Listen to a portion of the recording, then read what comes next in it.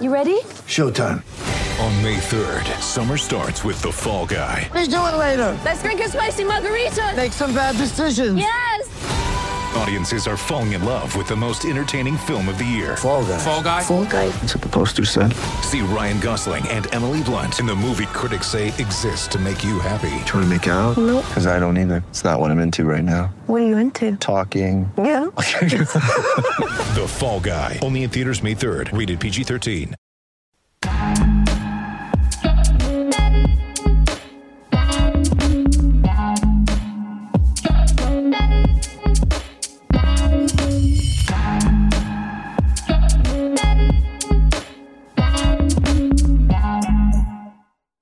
Ho, ho, ho!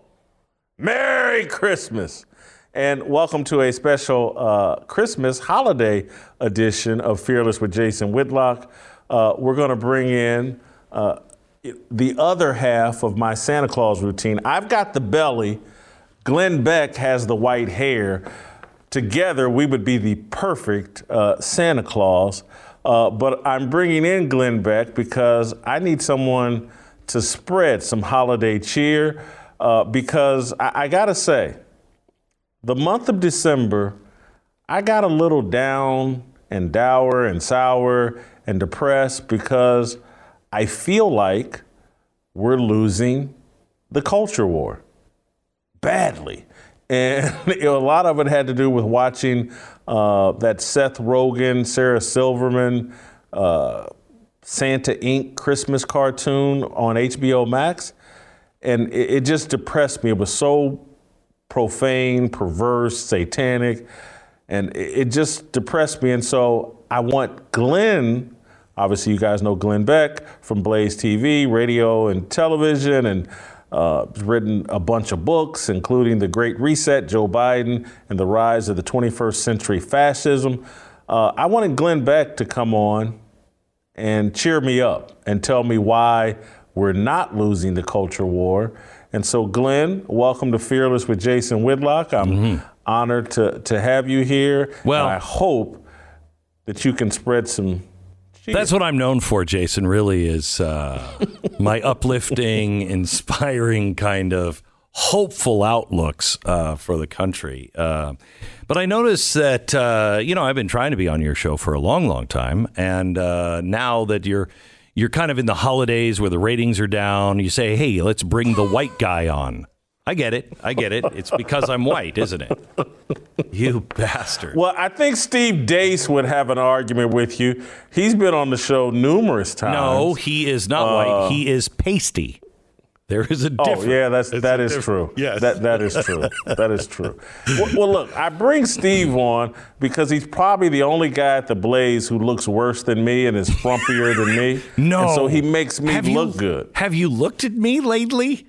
I mean, this is horrendous. I've just turned into a blob. This is what happens when you move to the South. Gravy. Well, I think they have, I don't want to offend our makeup person, but I think they do wonders with makeup in Dallas. So Glenn, you still look, you look swell to me. You look like you're about 190 pounds. Oh, yeah, that's me. In the best shape of your life. Yes. What are you, 47? Yeah. Such a good liar. So, the HBO thing, the good thing is it's just not funny. So I don't think it's going to get a lot of traction. They spent a lot of money on it. They're putting a lot of promotion. But, have you ever seen those Christian movies that are like, and they're so bad because all they are is a vehicle? Let's get somebody and bring them to Christ in 90 minutes. Where if you're smart, you're like, let's have somebody feel something in 90 minutes and let's tell a great story. Let's open up their heart. And Christians were making these movies where I've got to have the people coming to the altar and testifying before they get their popcorn. And that makes us make really bad movies. That's what this Santa Claus thing is. This is their faith. This is their church. And they're making really bad movies They're not used to doing this. We've been the ones doing it, and Christians are getting better at telling stories, and they're getting worse at it. We're switching places. This is their religion, and they're like, we just want to bring someone to Satan by the end of this episode. And nobody's going to watch it because it's not good. You know what? Makes you feel better, doesn't it? You're just proving my point on why I brought you on. You just made me feel 10, 15% better about it because you've made an excellent point. Because I believe they're calling it an adult cartoon, but it's clearly to me targeted at young people, targeted at kids. But you're right. I do think their version of Christmas and Santa Claus is told so horrendously that you could have kids watch it and be just like put on like, this is horrendous. It's not funny. They may be looking at Sarah Silverman and Seth Rogen like, how dumb are these people that put this on?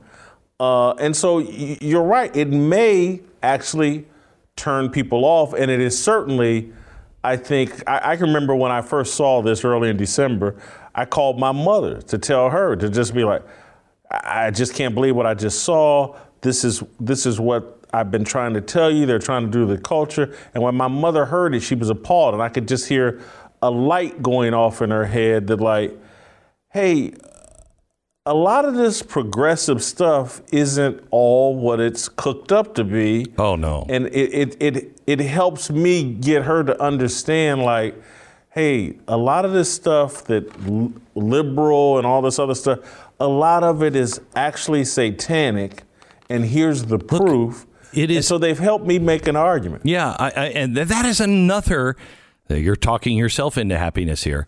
That is another reason to feel like we are winning. They are so obvious now. It is so clear. It's, Martin Luther King said, put good versus evil side by side. Show somebody who's clean cut in a tie, not doing anything wrong, with somebody having a dog trying to get him next to, that evil next to this guy, and they will always pick this guy. I've been doing this for a while, Jason, and, I have always had to say, look, this is coming. But some of the things that I talked about are just now happening in the last 3 years. And so people who have listened to me for a long time, they're all going, oh my gosh, this is exactly what you said. But they had to wait this long. Now I can say, here's what's going to happen with abortion. If Roe versus Wade is overturned this summer, you're going to see New York, California, maybe Massachusetts and Illinois go full-term abortion. And nobody's for that. I don't think the average American is for abortion except for safe, legal, and very rare. They don't want people using that as contraception. But if there's a real problem, they want to not have to tell someone no. They want them to be able to make that decision. So you're going to have Mississippi and Texas and everybody else say, nope. Maybe for cases of rape and incest, whatever. But then they're the same, except the opposite way. They're going to move so far into the evil category, and people are going to go, wait a minute. I can't stand with them. Safe, legal, and rare was what they were preaching. And these guys over here kept saying they would murder babies out of the womb, and look at what they're doing. They're just becoming so obvious. It's easy. If we stay hopeful, if we are not angry, if we are happy warriors, if we speak the truth, if we're not trying to win, we're just trying to open people's minds and say, welcome to the party. Come on, bring in your ideas. As long as we're doing the right things and living a righteous life, they will see, the people will see shortly, and they already are, they're lying to us, or that's darkness, that's bad. I don't want anything to do with them. We're actually making great ground, Jason, great ground. I'm telling you, this is why I wanted you on, because you also, the point you were making about like no, you were saying this 10, 15 years ago. And I remember 10, 15 years ago when Fox News used to get ridiculed. Oh, they're saying there's a culture war and they're trying to cancel Christmas and they want to take Christ out of Christmas. These people are just crazy, crazy, crazy. And at that time when people were saying that, I kind of bought into it. Sure. I was, what are they talking about? They ain't gonna cancel Christmas. Who would cancel Christmas? And here I am in 2021, like, oh my God, they want to cancel Christmas. And so, I'm trying. How long ago was this, just to spark when you were at your prime, in your heyday? You're at your prime now, but in your heyday at Fox News, 2008, when like 2007, 2010, in that time period, and it was a very short, compressed time period. But Jason, it was a time that I believe I was truly led by God. I know when God has a hand on my throat. And either shuts me down or puts things in that are not in my mind. And that time period was very prophetic with me. He used me a lot to warn of things. And we're seeing them all now. And it's wild for me to watch. I've started going back through my old diaries of that time and looking at it going, oh my gosh, I'm convinced at this point he told me COVID was coming, because there was something, and I couldn't put my finger on it, but he kept telling me that there was to look for patterns. And for months I was trying to figure that out. And I came down to it's some sort, and all I have in my diaries is there's some sort of a germ or a disease or a virus that's going to spread that will set this all off. Well, I think that was COVID. And I never said that on the air because I couldn't figure that one out. And so I never said that one on the air. But the other thing that he was very clear with at that time is, one, these are not enemies of yours. They are enemies of mine, and I will exact justice. The other thing was, in their arrogance, they will fail. And that's what we're seeing right now. We're seeing tremendous arrogance where the media, they don't get it. Everybody in America is looking at this going, wait, I'm paying meat prices and you're saying there's no inflation? No. And their arrogance is saying, just keep doing it. Just keep saying it. And it's all going to fall apart. And, you know, when you look at little things like Christmas, and I shouldn't say a little thing, but it's so all encompassing now. There's going to be a revival. There will be a revival. It's coming. We just have to get to the bottom.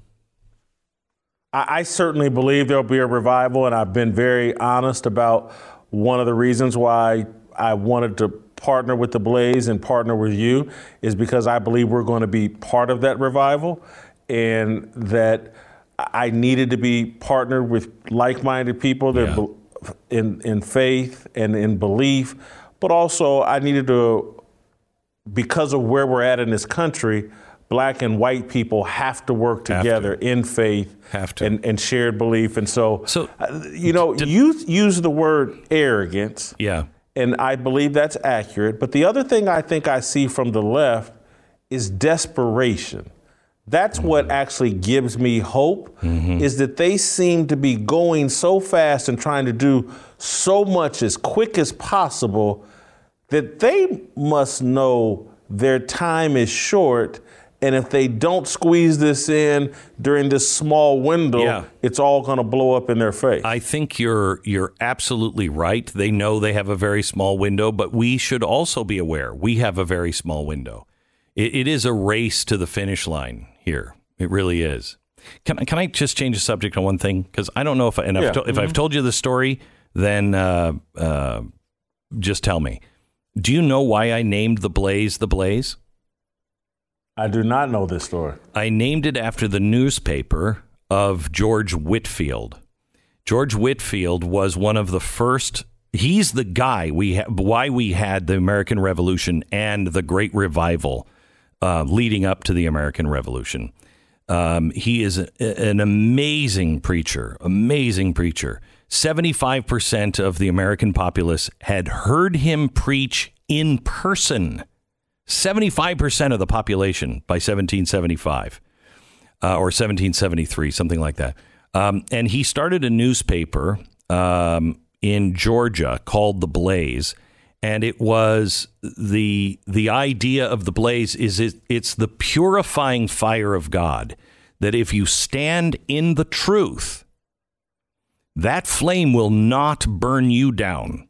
It'll burn all imperfections. So you better have it right. It'll burn all imperfections out. But God's refining fire will never touch the truth. First time I've heard that story. I don't tell it very often. It helps me understand why I was so attracted to The Blaze, even, well, it's pretty unconsciously. Sexy. It's a great name. No, it's a great name. Yeah, thank you. And I man, you are giving me hope. Here would be my other thing, going back to what you said about the other side and the momentum that perhaps we can strike and take advantage of. Do you think conservatives, and particularly in the political class, are they getting comfortable with being the voice of the working class? Because I think if they ever get comfortable in that spot, that's where I think Christians, black Christians, working class black people are really going to be able to hear and process what conservatives and believers are actually saying. And so do you see the Republican or the conservative side getting comfortable? We're not the people of big business. We're actually the people of the working class and the voice of the working class. Are we getting more comfortable with that? So I'm perfectly comfortable with that. I've always, my view of what I believe, the reason why I believe in America is because it works for everyone, or can. When we're at our best, it will work for everybody. You just adopt a few principles, and they're all in the Bill of Rights, and you do those things and just try, and the whole world opens up for everybody. So I've always kind of been there, but I've been much more big business in the past because I believed in freedom. Hey, you have a right to build it, and if you build it and it gets big or whatever. I think big business is the problem right now. They are in bed with government, and it's who would have thought that a company, Google or Facebook or Microsoft, could ever become bigger than the United States government? But it is. Google is bigger and more powerful than the United States government. And they're in bed with the government now. So that is clearly where the Democrats are. I think the Republicans are comfortable with small businesses and the average working guy. But I have to tell you, I don't see that coming from the Republicans. I don't know what it means to be a Republican, really. What does it mean? I did an interview a couple of weeks ago with a woman, Joy Pullman, that works at the Federalist. She had written a story about a bishop in Finland who's basically being tried on criminal charges for preaching the gospel as it relates to same-sex marriage. Yeah. And she made the point that, hey, we have to at some point deal with Republican politicians and their lack of allegiance to their evangelical base, that they throw God out the window when it's time to get elected, when it's time to enact policies or laws that will benefit you over social media, that they betray their Christian values a lot. Because I don't think those values are real to them. I mean, I can't speak for everybody. I know a lot of people in Congress and in the Senate that actually believe and live their Christian values.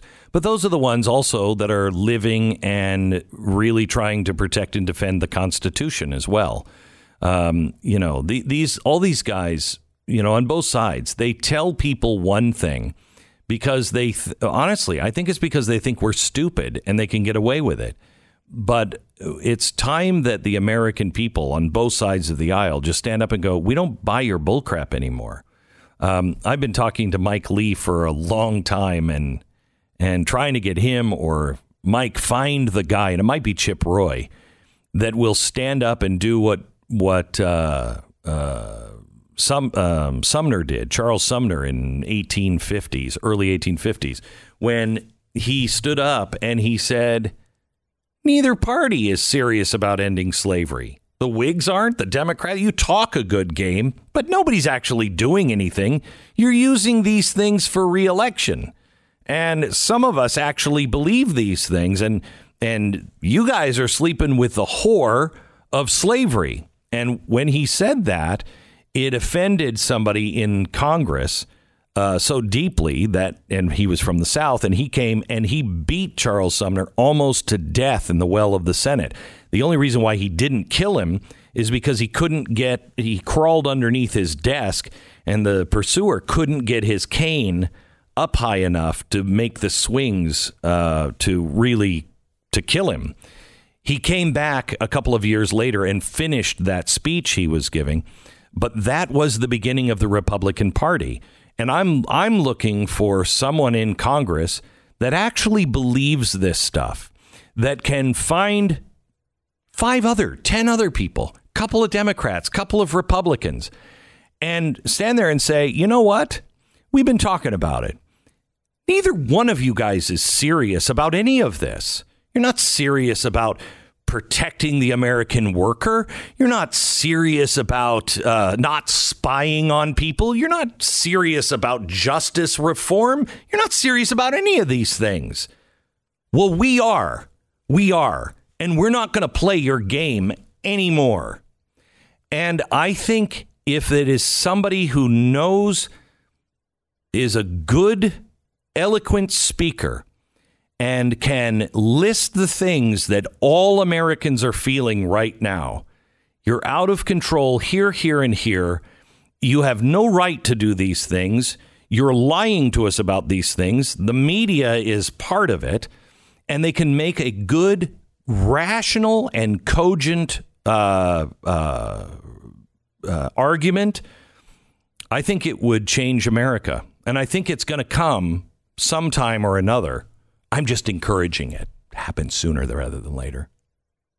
Not to put pressure on anybody, but is there anybody you suspect might be that person? Is Josh Hawley a candidate? I don't know. I'm going to Washington after the new year, and I'm going to be talking to anyone who will listen. I've got a couple of hopefuls. All right. Listen, I know you don't follow the sports world religiously. Me? But you come to me when you want to know about sports. You come to me. Go ahead. But let me ask you this. You do recognize the name Bill Belichick?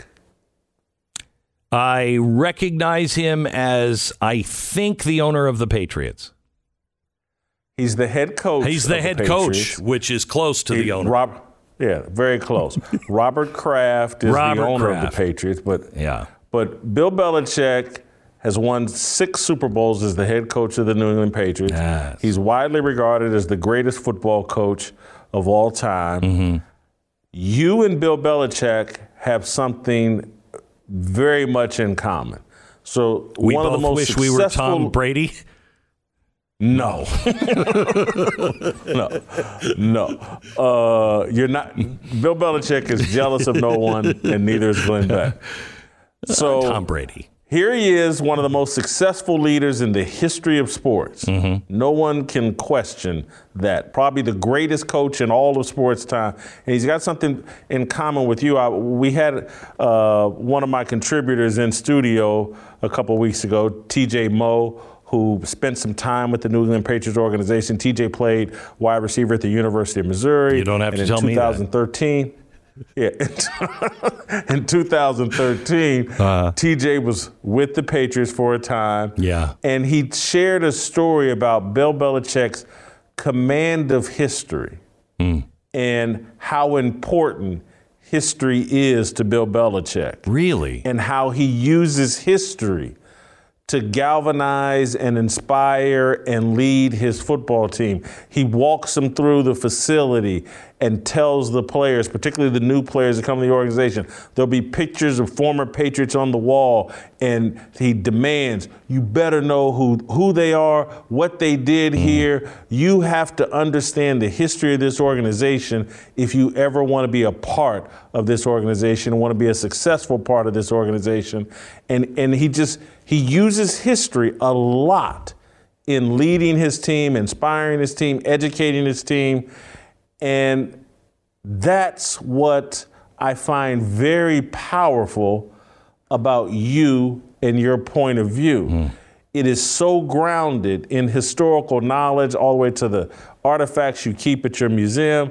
And I bring all this up because TJ Moe, we were having a private conversation, and he starts telling, not me, but others, about what Thomas Jefferson wrote in rough drafts of the Declaration of Independence. Shut up. And yes, TJ's telling this story and about how Thomas Jefferson went after that? Yeah, how Thomas Jefferson went after slavery and that only 11 of the 13 colonies would sign off on it. And I was able to say, TJ, let me stop you. I've seen the rough drafts of those documents. Glenn Beck has them. I've held them in my hands. I've read them. I can testify truthfully. Everything you're saying is 100% on the money. That is great. Where did he hear it? Where did he learn that? TJ's a very smart guy. Yeah. And I didn't ask him that. I just wanted to confirm everything that he's saying. And I was like, I seen it with my own eyes. Glenn Beck has this stuff. It's crazy, isn't it? And so your passion for history, was it just a natural passion, or was it part of your media strategy that you were going to be more historically sound than your competition? So I hated history growing up, and that's because they're not telling the stories. They're giving us dates and names to memorize, and those are meaningless. And I found a friend about 2005, 2006, David Barton, who is a great historian and great storyteller. And I had just done research on the early 20th century progressives. And I realized not only do I not know any of this, and it's really important, my audience doesn't know it. And so I started really being fascinated by learning about history in all aspects. And David helped fill in the gaps in the early American Revolution. And after that, it just became just a total passion. And I wish I knew how to use it better than I do. I mean, in some ways, I feel like I should just be doing a history show. But I don't know, I don't know how to do it in a way that would get out to the mass. And we're so busy collecting right now that that is a little daunting. Well, I think you do a masterful job. I think it's necessary. I think there's a reason why the New York Times and the left are trying to pervert history, rewrite history. Oh, yeah. And it's a tool they're trying to convince us that America is a failure and was destined to be a failure because the founding fathers were these evil people and the founding documents must be tossed out and we need a whole new Constitution and Bill of Rights because this all hasn't worked, and it's all through a perverse telling of history. And that's why I'm glad you're passionate about history, because you can set the record straight. Well, I would like to invite you down because we are getting I think I told you last time we were here, the largest collection of Pilgrim and Jamestown artifacts in the world. We were bidding against the Smithsonian. Fortunately for us, the guy who was selling it, we talked to, and we're like, you don't really want that to go to the Smithsonian, do you? And so we got the collection. But you're a guy who should know all of it. I mean, we have slave documents from the 1500s here in America with the Spaniards. We have all kinds of stuff that just turns all of the New York Times bullcrap upside down, and you should be teaching it. And I'd love to have you come down. I mean, we'll give you access to anything. I will take you up on that invitation. Glenn, thank you so much for the time. I don't know if you can hear it, but we have a lovely singer named Tamara that sings the song Freedom. And when that song starts playing, that means Tamara is singing, and I'll see you tomorrow. Looking for a breakout, feeling like a standoff, nothing in life like freedom. Came like a fighter, striking like a ladder, making all these moves for freedom. I want freedom. No negotiation, my sister, no relation. We all just wanna have freedom. Sitting on the corner, never been alone. I'm breaking my back for freedom. Blessed, we are living, get back. We are receiving, all deceiving. We all wanna be free. We want freedom. I wanna be. I wanna be. I wanna be.